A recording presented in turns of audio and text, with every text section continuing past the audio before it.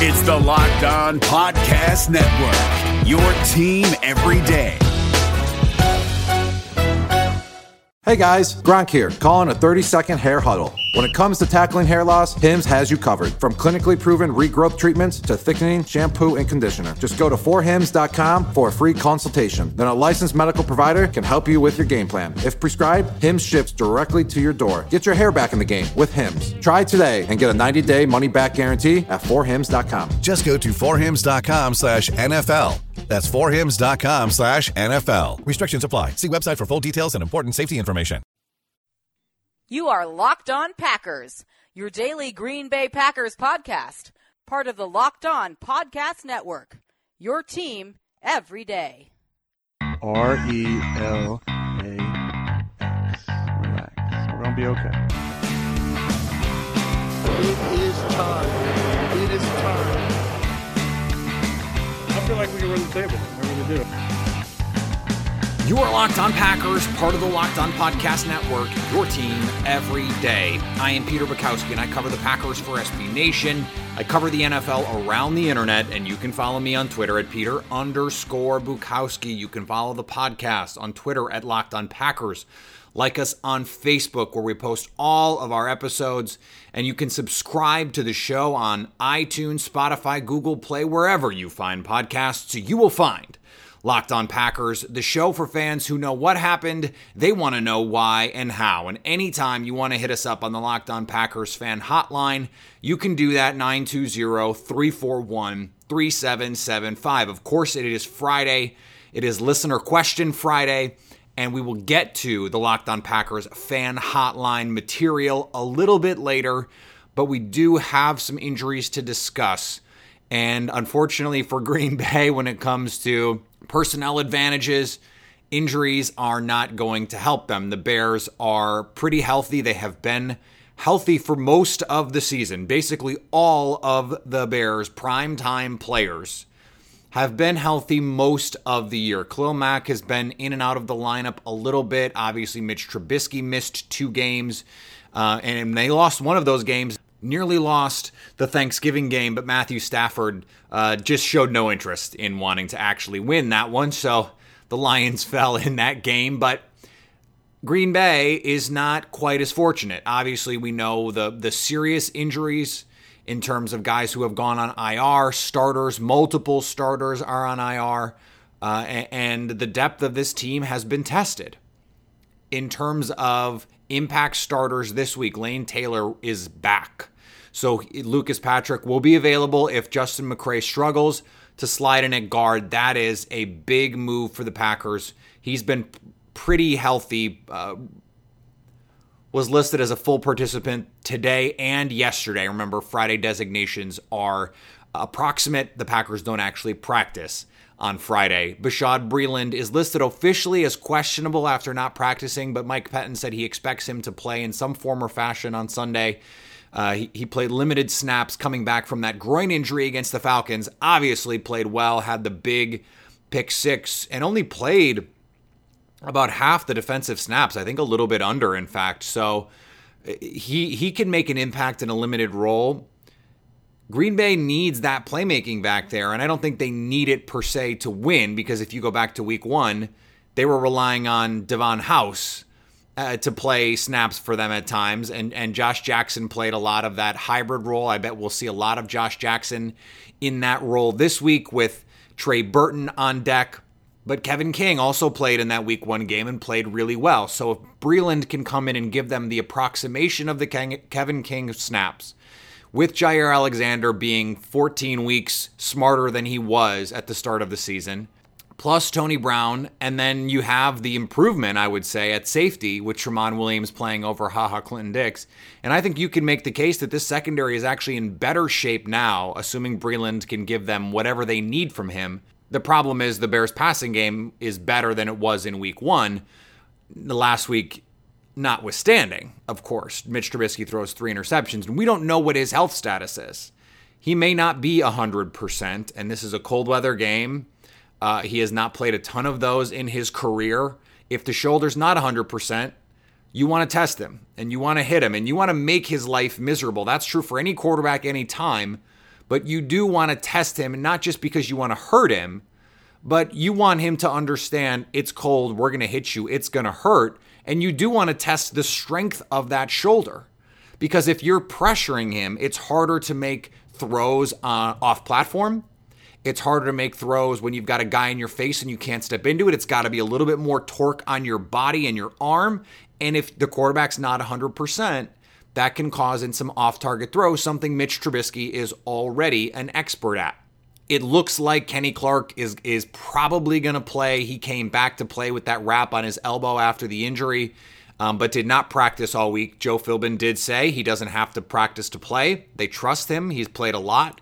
Even if he does play, he'll play in a limited fashion. I would not expect him to play, the kind of, high 90s percentage of snaps that he's played in weeks past. But that's because they're getting good snaps from Tyler Lancaster and Montravius Adams and Dean Lowry. So they don't need as much from Kenny Clark necessarily. But that's a blow in a game where Green Bay is probably going to take a similar tact to what they did in week 1, where they used so many of those defensive backs to cover Trey Burton, Tariq Cohen, and they played with light boxes, with light personnel, and said, come get us. If you want to run the ball 30 times, good luck. We talked about this with Kevin Fishbane yesterday. Good luck if that's how you want to beat the Packers. Because their point is, we don't think Mitch Trubisky can be efficient enough, even if you limit his throws. We don't think he can be efficient enough when you ask him to throw, and we don't think you're going to stay patient enough with the run game to beat us with it. And that was a tact that absolutely worked in week 1. Mitch Trubisky was bad in that game for much of it and played tight, admitted to being nervous, admitted to trying to do too much. And that is what Green Bay wants in this game. They want him to be nervous. They want him to play like he did on Sunday. Aaron Rodgers is not going to go into Soldier Field and throw 4 interceptions. And he is not going to take a safety. So just all of that stuff, the Packers offense is not as good as the Rams offense, but it's also not as careless as the Rams offense with the ball. And that's just not going to be a thing that happens. If the Packers defense plays the way that the Rams defense did on Sunday, they're going to win. Now, on the other side, Brian Bulaga, doubtful in this game, rehabbed most of the week. He's not ready. Jason Spriggs, though, the last 2 weeks has been serviceable. And not just serviceable, he's been solid. He's not perfect. The communication with Justin McCray I mentioned against Atlanta was not ideal. I think Chicago is definitely going to try some stunts and some twists on that side where they have Khalil Mack coming back inside to try and beat Justin McCray, and he probably will. Rodgers has to be ready to get the ball out of his hands quickly. And I think Green Bay has to play with balance. Spriggs in the run game has shown to be an asset. He can make blocks on the move. He had a couple really nice blocks in space against the Falcons that sprung long Aaron Jones runs, including on the touchdown. Had a great block on that 29-yard touchdown run by Aaron Jones. So I think Green Bay, if they want to mitigate this pass rush, one of the things they're going to have to do is be able to run the ball effectively. They're going to have to play with better balance. And what we saw on Sunday last week against the Falcons was Joe Philbin constantly changing personnel. You want Chicago to be wondering what they're going to do. You don't want to be predictable by personnel grouping. So come in with 2 tight ends and throw it. Come in with 4 receivers and run it. Keep Chicago guessing as to what you're going to do so that they can't key in. So Khalil Mack can't just pin his ears back. And that also means trying to get the lead early. Against the Bears, that is so critical because you want them to feel like they have to throw it. And you want to feel like you can stay balanced so that those pass rushers can't just say, we're going to go hunt all day. Hey, listen up, FanDuel fantasy players. Your day is about to get 20% better. This is Vinny Iyer, host of Locked On Fantasy Football here on the Locked On Network, and I have an offer for you. Start playing fantasy this football season, and FanDuel will give you a 20% bonus on your first deposit. That's up to $500. That's a big-time bonus, and all you need to do to claim it is to make your first deposit on FanDuel. I love the fantasy contests they have on FanDuel. So many different ways to play, cash games, tournaments. I like to challenge myself there. Take my fantasy football knowledge to the next level. Many different types of game formats you can pick from: main slate, single game, best ball, snake draft, and you can even play private contests with your friends. And there's an awesome slate of games on hand every single week. You can get the players that you don't have in your redraft leagues into your lineup. Try to get that big-time return on investment. Every week is a new chance for you to win big at FanDuel, and that's what I love about it. Experience season-long wins without the season-long waits. Sign up today at FanDuel.com/LockedOn to claim your bonus and start playing today. That's FanDuel.com/LockedOn. Age and location restrictions apply. Bonus issued as non-withdrawable site credit that expires after 30 days. All right, let's get to some of your questions, and let's start with this one from Max in Madison. Hey, Peter. Max from Madison, Wisconsin here. Right now, the Packers rank fourth last in rushing plays for offense. I'm wondering your thoughts on how you feel that influences our ability to win football games this year. Should we be using Aaron Jones more? I mean, certainly think the answer is yes, but how much of an influence you think that would have? Thanks. Bye. I mean, my stance on this has been pretty clear all season. I felt like Aaron Jones has been an underutilized resource, especially on early downs. This is a problem Green Bay has had that is a strange problem for the modern NFL. It used to be the case, and especially if you're a University of Wisconsin fan, you can remember the Barry Alvarez days, even the Brett Bielema days, and I would say even the Paul Chryst days, where it was run if you could get a first down, and then run, pass if you couldn't. And especially if you had an issue on early downs running the ball. And Wisconsin generally doesn't have issues with that.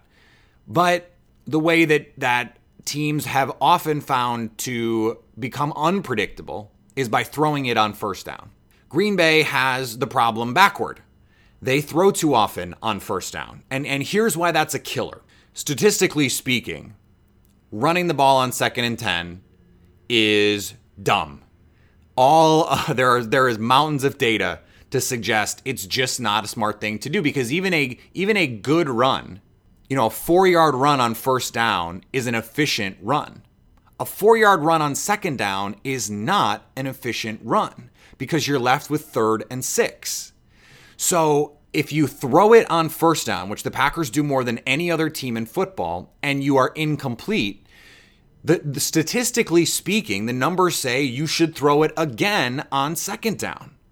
Well, now if you are incomplete or you don't pick up 5+ yards, you've become predictable 3 plays in a row. Now you have to throw it on 3rd and long. What Green Bay did against Atlanta, they found a little bit better balance. They got themselves in 3rd and short a lot, and they converted because Aaron Rodgers is back to being healthy. He can work 1, 2, 3 in the progression. If he's still got nothing, bail out. If he's still got nothing, run. That is the Packers offense. And that is useful. That is good. That works. But Aaron Jones can be helpful on first down, one of the best first down runners in football. And when the Packers have run it on first down most of the year, they've been successful. I've written about this multiple times for Acme Packing Company. They need to find ways to have success on early downs. Now against Atlanta, what I really liked that they did was they did not run a ton early. They used the quick passing game in place of the run game to get a comfort level going, to score some points early, and they did. They built a lead, and then they leaned on the run game. And the run game set up the play action game, and now you've really got something. And I think that has got to be the way that this team works. Now, that means you can still run on first down, and regardless of what happens, you got a little quick throw on 2nd. Obviously, you don't want to do the same thing every time, but you can still theoretically go to the quick passing game on 2nd down and hopefully put yourself, if you haven't already gotten a first down, in 3rd and short, and now you can do anything. And you don't have to run every possession that way because then you become predictable that way. But my point is, that is sort of the ideal formula for this team. They need to run it more on first down, and they need to be a little bit more willing to take those short throws. Aaron Rodgers did it against Atlanta, and it worked. I know the numbers didn't look great, but it worked. And that is something that I think they need to commit to, the run game and the short passing game moving forward. They work in tandem. Aaron Jones absolutely can be a bigger part of this offense, run game and passing game. And they found ways to get him involved in both on Sunday, and I thought that was great. That's a good sign moving forward, at least this season, and you have to believe whoever they pick next year to run this offense, one of his priorities is going to be finding ways to get Aaron Jones the ball. All right, let's get to our next question here. Hello, Peter. What's happening? Hey, Peter, what's happening? Sean D. from Illinois. I had a thought after Thursday's show. Why don't the Packers try Oren Burks back at safety in the offseason? That's a no-go. And the reason is he's already put on the weight to be playing linebacker, and he's more valuable in the box as a bigger safety hybrid player because he can be useful as a run defender there and in pass coverage than he is as a quote unquote safety. He's still not a huge guy, but he is big enough to play linebacker in the NFL. He's bigger than Josh Jones, for instance, though not by that much. His value as a linebacker, I mean, if you watch Dallas play, the impact that Jalen Smith and Leighton Vander Esch have on that defense is astonishing. Because they can run, they can play instinctively, they can play in coverage, they can do everything you want a linebacker to do. That is so useful on a defense. I understand Packers fans are concerned about the safety position, but I don't think moving players around is the solution for that in this case, at least with Oren Burks.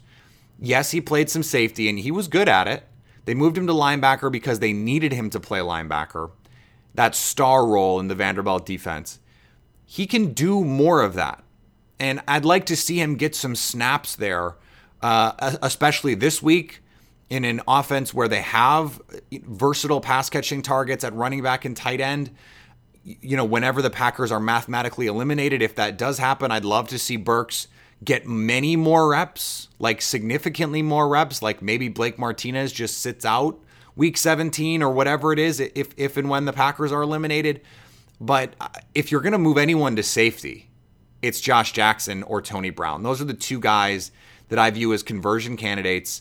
And I think right now, Tony Brown is the better cornerback. So I would love to see Josh Jackson. That's a more interesting conversation to me, especially over the next few weeks. Do they give him 3 more games to acclimatize to being a cornerback in the NFL that is required to do more than just play zone coverage? Or do they say, hey, we want you to see what it would be like if you played free safety, because maybe that is your position down the line in the way that it was for someone like Leroy Butler. I just don't see the value in making that switch. I think there are better options when it comes to filling the safety position and getting a guy who, you know, has had some problems diagnosing what's going on. You want that guy a little bit closer to the action where things are a little bit easier to just sort of read and react to, and you're not having to take in as much information. It's sort of see ball, hit ball. That's kind of what you want from your linebacker. So I don't see the value in that position switch at this point, and probably not ever. This one from Corey from Minnesota. Wow, crazy day in Vikings territory. Obviously, this was from earlier in the week. Don't agree with Canning DiFilippo when Minnesota's in the driver's seat for a wild card berth, but could the Packers realistically land McDaniels as head coach and DiFilippo as offensive coordinator? Wouldn't that be wild? Yeah, and it's not happening. In the same way that Vic Fangio and Mike Patton as a combination in Green Bay is not happening. It just doesn't work like that. McDaniels is not going to bring in an offensive coordinator like DiFilippo who has all of his own ideas about how an offense should be run. If the Packers are hiring McDaniels, it's to run McDaniels' offense, not DiFilippo's offense. And they're not the same. They're importantly not the same. And yes, it's good to have a lot of good coaches and it's good to have a diversity of thought, but it is also good to have a continuity of ideology. And that doesn't mean, it has to just be these are the plays that McDaniels runs, because that's not really how it works. They steal plays in New England too, just like they do in Kansas City and New Orleans and Chicago. That's not the point. The point is, this is McDaniel's show. DiFilippo is a guy who's going to want to be a head coach sooner rather than later, and they just don't mesh from a football standpoint. So personality and professionally, it's not a great fit.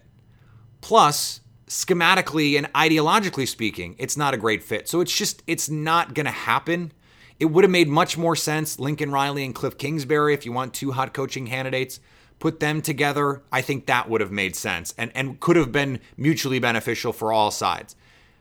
It's the same with Fangio and Pettine. It's just not going to happen. Just because they both run 3-4 defenses doesn't mean they run defenses that are at all similar, because they don't really. Pettine loves to blitz, Fangio doesn't. It's just it's an ideological separation that just because you have two good coaches doesn't mean they're fits together, and they're just not. And I understand the appeal there. Two young, really good coaches that have worked with quarterbacks and been successful in the past. You put them together. What can they do with Aaron Rodgers? I get it. It's just not practically possible. And it's not about, oh, they should subvert their egos for this and this. It just doesn't work that way. It never has, and it never will. All right, I've had a number of questions about rest down the stretch. We talked about Aaron Rodgers, Deshaun Kaiser, stuff like that. But this question was interesting to me, and I think it's worth exploring a little bit. Hi, Peter. This is Jay calling from Indiana. I have a question. Kind of like to get your opinion. In my opinion, I think Brian Bulaga, with his uncertainty, should sit the rest of the year, even if healthy, because we have to know if Jason Spriggs can play. We got to know what we got in Jason Spriggs against a guy like him back, but he's just not reliable. And just like to hear what you have to say about that. Thank you. So this is part of the point I was making earlier about Jason Spriggs. He's certainly still growing. He's only 24. He's not a mauler in the run game by any means. And he still has some issues with his balance in pass protection. But the last 2 weeks especially, he has been solid. And I think you want him to get experience for sure. And it's worth wondering, is Brian Bulaga a better option at guard? Here's where I fall on that too. You want to get every last bit of Brian Bulaga is a tackle before moving him to guard. Though I do think it makes sense at a certain point in his career to say, okay, we're going to kick you inside, you're going to play guard, and you're our right guard for right now, no pun intended, and we're going to draft this tackle to be our right tackle of the future. And maybe that is Spriggs.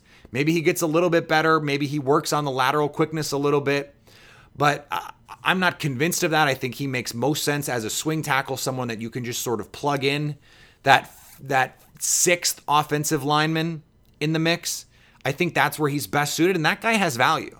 I mean, having a veteran now, offensive lineman that you can just plug in when someone gets hurt and can give you a game or two, that's valuable. And that was supposed to be Byron Bell, and Byron Bell has been bad. So having that be Jason Spriggs, I think, is useful. And then you can have Bulaga at left guard, and either you draft a tackle or you sign a tackle, something like that, because the guard market this offseason is a disaster. I think, though, you have to ride it out with Bulaga, and if he can play, you have to keep evaluating him and seeing what the situation is, because he's still relatively young. And it's not like he's 35. He's not even 30 yet. So, I mean, I think there's still value in him. He is still under contract. I think the Packers would be smart to keep him. I know the injury history is a problem, but he's still really good when he's on the field. And that upside value, I think, is worth it, especially because Green Bay, frankly, just hasn't found anyone better. They haven't found anyone that can come in and fill that void. So maybe they can do that with one of their first-round picks. There are some really quality offensive tackles in this draft. Maybe the solution to their right guard problem is already on their team, and they can upgrade right tackle with Bulaga sliding in and dealing with the injury issues. If you take all of that into consideration, they could stand probably to upgrade there, just because Bulaga's injury questions are real for this team. But I still think you give him as long as you can, and you keep Jason Spriggs as a backup, because he has value there. I'm not willing to just write him off, Spriggs, as a starter, but at this point, he has not shown enough to where he deserves to be that. But again, he's one of those guys, for sure, that if the Packers do get mathematically eliminated, that's the guy you put out there, and you just say, okay, we're going to see what you got, because he's been good enough that putting him out there does not put your quarterback at risk. if you're going to play a bunch of backup offensive linemen, Aaron Rodgers can't be on the field.